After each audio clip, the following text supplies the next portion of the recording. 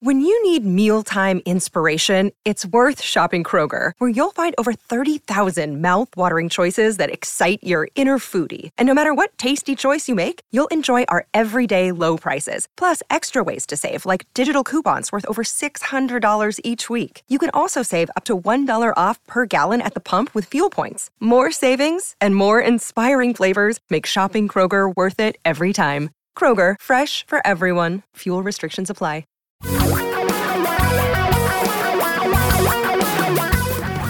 Reality radio for a really great future. We're talking real money. All right, let's try this one more time, shall we? Hi, welcome to the Talking Real Money podcast and videocast. I am Don McDonald. The last time we did this, it failed miserably. So Tom and I are going to do it again. It's technology. Actually, when you think about it, this technology is pretty cool and it's relatively new. The fact that we can sit in two locations and not spend tens of thousands of dollars for this connection, which back in the old day, to do a video connection, you spent a fortune. Now it's done some weird way on the internet, and it just didn't work last time. We're not sure why, but the folks at Riverside promise us they're going to try and figure it out. Anyway, hi, I'm Don McDonald in Florida. That over there is Tom Cock. Hello. Near Woodinville. He lives near the wine country for a good reason, because, you know, it's the wine that you have with cheese, not the wine you have because you're complaining.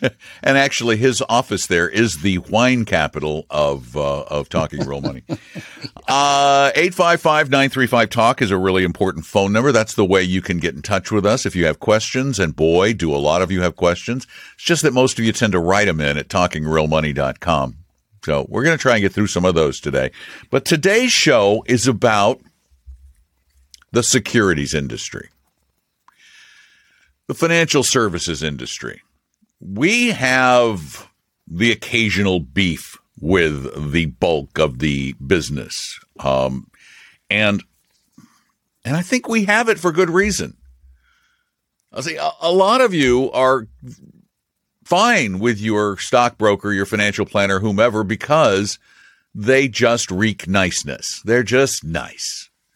But the reality is they get in trouble all the time. They get called on the carpet. They get sued. They don't get sued because they wrote contracts that said, you must go to arbitration with us. Now, that wouldn't be so bad if the arbitration was truly unbiased, that you were getting someone who would listen to the facts and rule based on those facts. Not any alliances with either the consumer, the customer, or with the industry. Now, you would think you'd get that in an industry where the regulations, the regulators, were also independent of the industry. But the problem with the financial services industry, particularly the brokerage industry, is that they are regulated by themselves.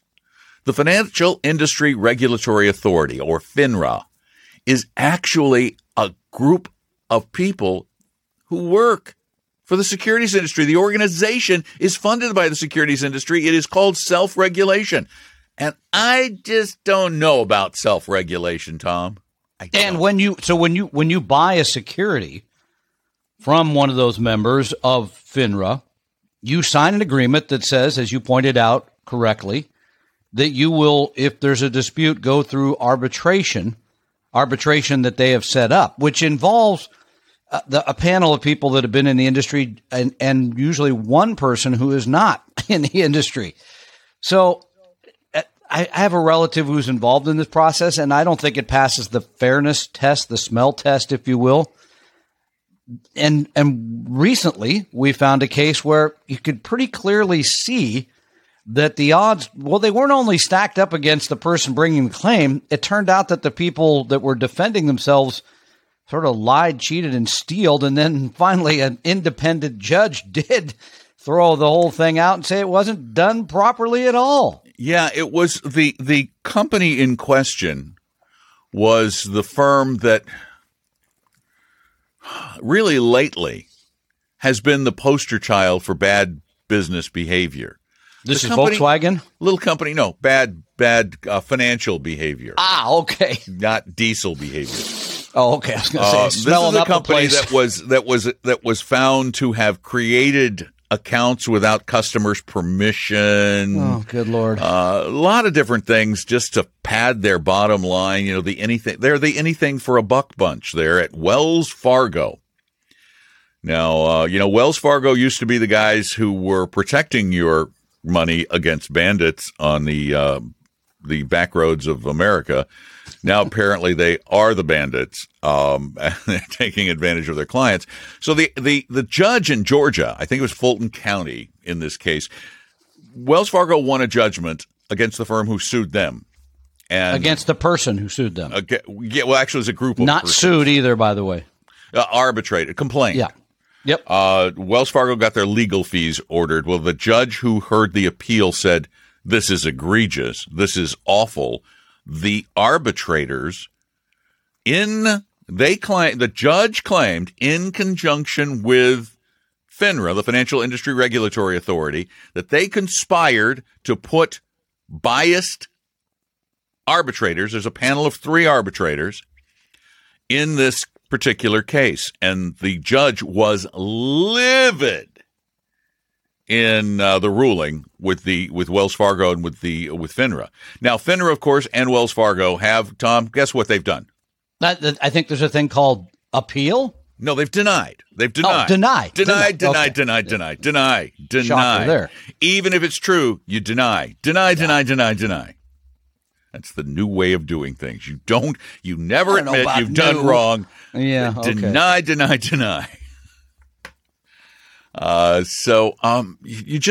Here's the issue. This is really what it comes down to. Who can you trust? Now, remember, registered investment advisors are regulated by the Securities and Exchange Commission, a branch of the U.S. government. Stockbrokers are regulated by the Financial Industry Regulatory Authority, a division of the financial industry. Who do you think you can trust more? Not that you can totally trust any of them, but who do you think you can trust more? I'm going to go with the one regulated by the U.S. government. Registered investment advisories, due to their registration, they have a fiduciary obligation to their clients. They are required to put the client's interest first. Required. Now, of course, we all know that doesn't mean they always will. Of course not. No, there's bad fiduciaries out there, of course, right now. But it puts the odds, it just tilts the odds slightly in your favor. So if you are dealing with a broker-dealer and not in a 100% fiduciary capacity, you might want to reconsider that.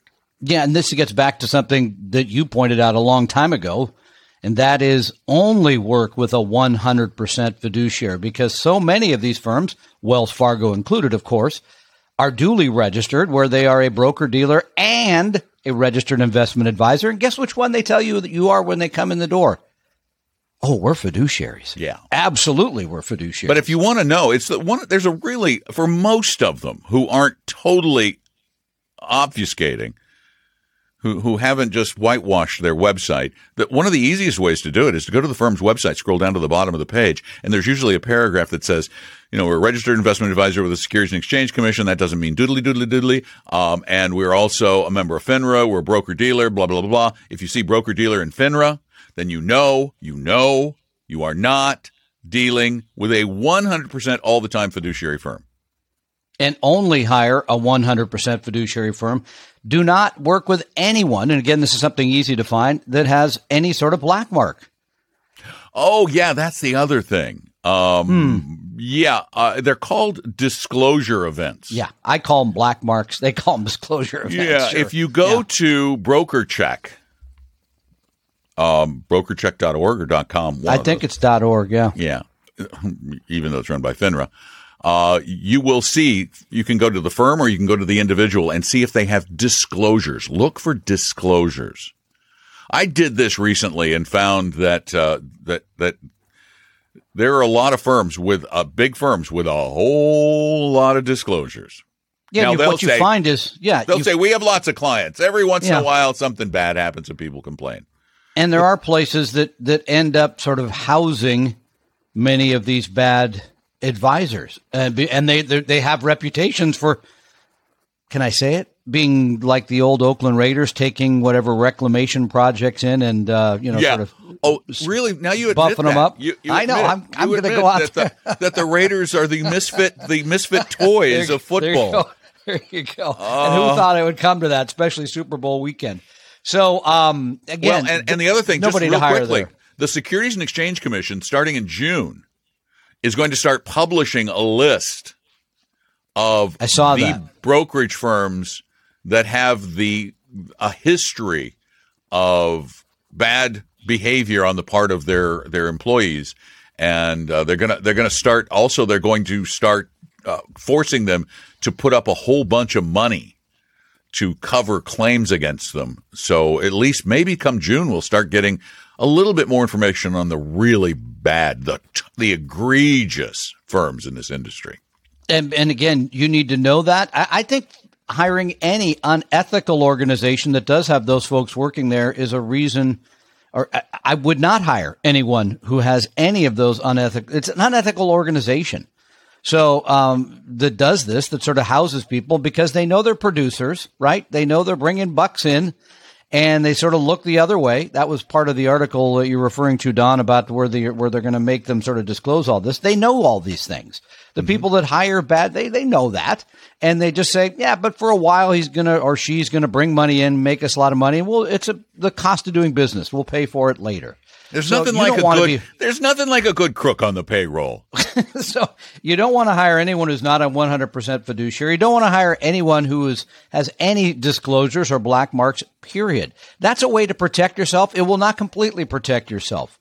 And in fact, in the Wells Fargo case, the gentleman involved who made the claim really was invested in something I find completely inappropriate. And this is part of your knowledge. You need to know enough to say, no, that's not a thing. I don't want my money in something like that, because you're going to, at the end of the day, have to protect yourself. I'm sorry to say it, but this industry, self-regulation, it's the most ridiculous. Come up with an analogy. I mean, you can't even come up with one that's reasonable when it comes to that. So, no, you think of the chicken coop and the fox that instead of the chickens being in charge, that they've said, hey, fox, I think the Association of Foxes should regulate how many chickens get killed. Sounds good to me. Sign me up. Anyway, so this is, again, it's caveat emptor, truly, in this industry. And that sounds horrible, but it's the reality. Now, we try to answer a lot of your questions, and we do have quite the pile of them in my inbox right here.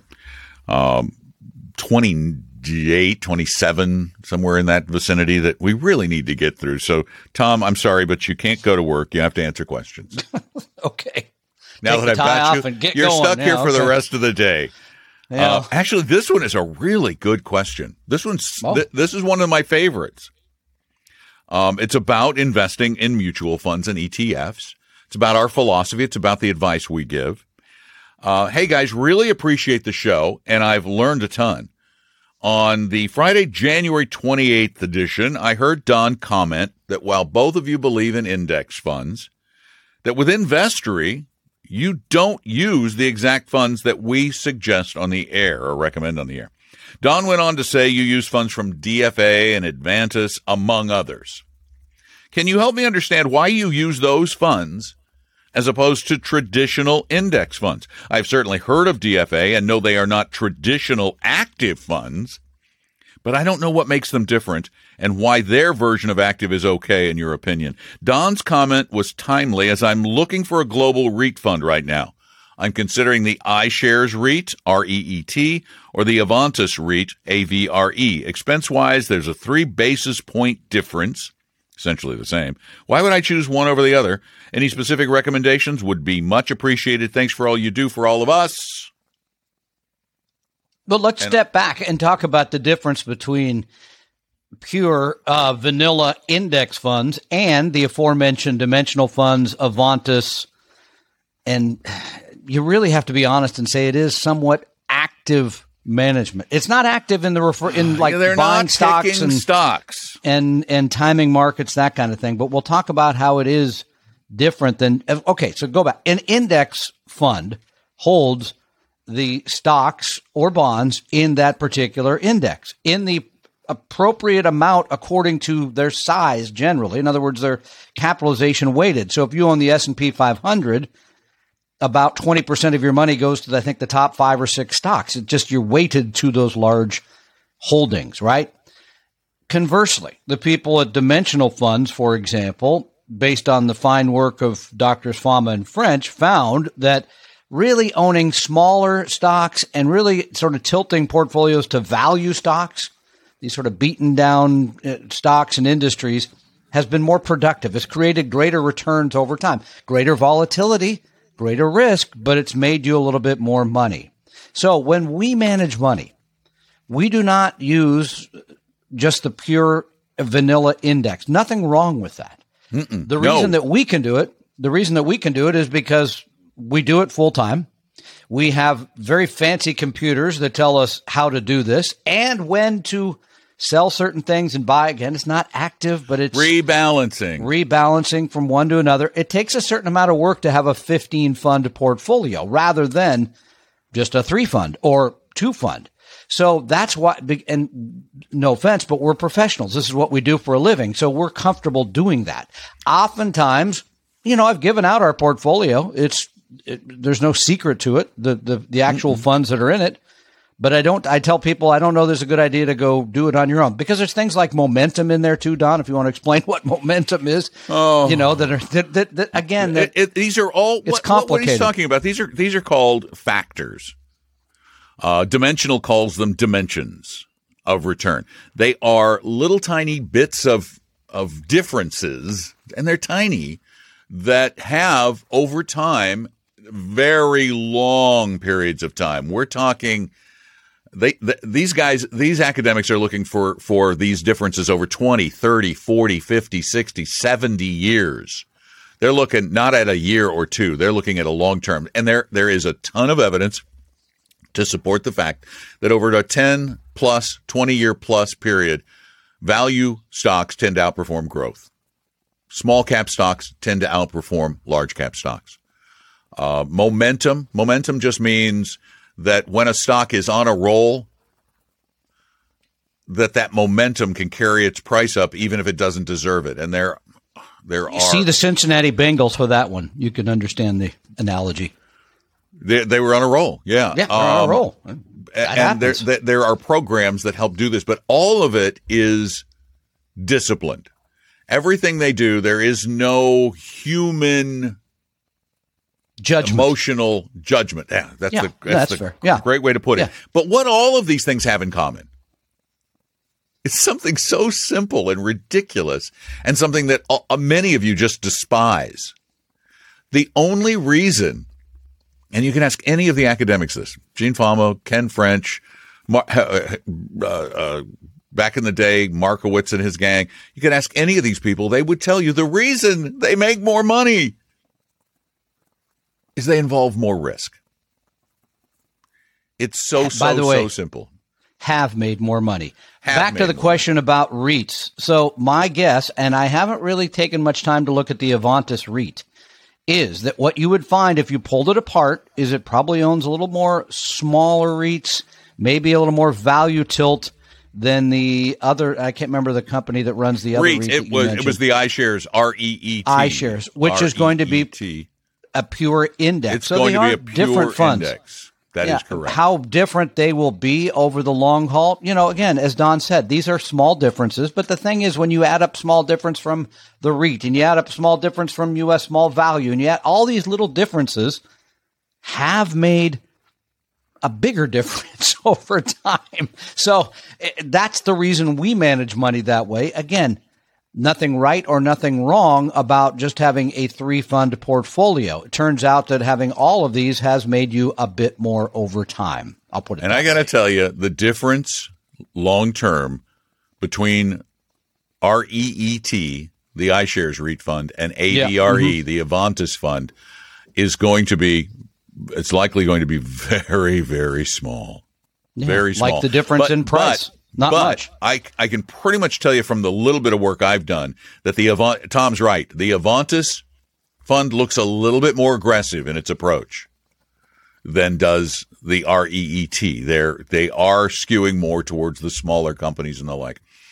And will it work? I don't know. Yeah, we don't know. Here's another thing to consider about using Avantis or Dimensional or Momentum, all of these things. What I see is those will not always look like the market, right? You will wake up in the morning and you'll say the S&P 500 is up 2%. And they'll look at my portfolio and say, wait a minute, my portfolio is down 0.5%. That's right. They don't all look the same. And this is the reason why it's going to make sense for most of you to just own pure index funds, because once you start seeing differences between what your portfolio is doing and what the indexes are doing, that's when the trouble generally starts. People I don't want to own that anymore. I'm not making what the market's making. And they end up selling at the wrong times. And they do not get those little differences that Don talked about, the premiums of owning those asset classes. So again, it sounds elitist in a way, but the reality is we do this every day. Hey, we're snobs. Whatever you do every day. So I'm going to let you do that. We're going to do this. So it has worked over time. I'll put it that way. If you're a doctor, I bet you're good at doctoring. I would stink at it. If you're a lawyer, I bet you're good at lawyering. I would stink at it. I'm good at this. Tom's good at this. We all have our places. We're all in our places with bright, shiny faces. Oh, God, I knew that was coming next. And we have to do one more question just because. All right, here we go. Yeah. In response to a recommendation on a previous show, it was recommended to hold ETFs in a taxable account due to possible capital gains distributions from mutual funds, i.e. the Vanguard Target Date Fund fiasco. Does this apply to the old tried and true VTSAX, Vanguard Total Stock Market, as well, or do you see this potentially having the same issues as target date funds? I'm leery of ETFs, mostly because I don't fully understand them. Also, I like buying dollar amounts instead of full shares. Vanguard does not do partial shares of ETFs. Lots of great info on the show, and I enjoy it every week. Do I think there's going to be another meltdown from a major Vanguard fund the way they did with the target date fund? No, I do not. I think the lesson is probably learned there, and they're going to be a lot more careful about that. In general, those target date index funds are tax efficient, generally, not as tax efficient as an exchange traded fund. Remember, it's an exchange traded fund. Exchange is the key word there. The securities inside there are merely exchanged rather than sold and purchased. So there is no taxable event inside of that fund. It does make a difference. If I was just starting out today, in a taxable account, I would be using the exchange traded funds instead of the mutual funds. Absolutely no question. And you mentioned the VTSAX, which is the Vanguard Total U.S. Fund. And it does distribute capital gains. As a matter of fact, I think there was actually there probably was something from last year. I looked it up, and I don't have it in front of me right now, but I looked it up recently, and they had a pretty decent distribution. It was, I can't remember how big, but it was. You would have had to pay taxes on it, whereas with the VTI, which is the ETF, you wouldn't have had a capital gains distribution. Just the money just keeps rolling back in. So there's a huge advantage over a long period of time. It's only a little every year, and I think it outweighs, if you're in a higher bracket too, I think it totally outweighs the inconvenience of not being able to purchase whole shares, because the reality is with VTI, it's $200 some odd a share. So instead of buying $20,000 worth of it, you're going to buy 18,000 and change, or I'm sorry, 19,800 and something, or 700 and something, to get the round shares. So I just don't think it's enough of a reason to give up that tax advantage. I concur. And again, you can buy anywhere. You can buy these ETFs for nothing. They generally are a tad cheaper than the index fund version. So you really have most of the advantages today. Yeah, a tad cheaper. Let's see, VTSAX. Well, I don't know how much cheaper you can get at Vanguard. Yeah, I mean, VTSAX is how many? 0.04. That would be 4 basis points? Yeah, 4 basis points. And VTI is drum roll, please. 3 basis points. Yeah, okay. So you just saved yourself 1 basis point. So, right. Okay. No. All right.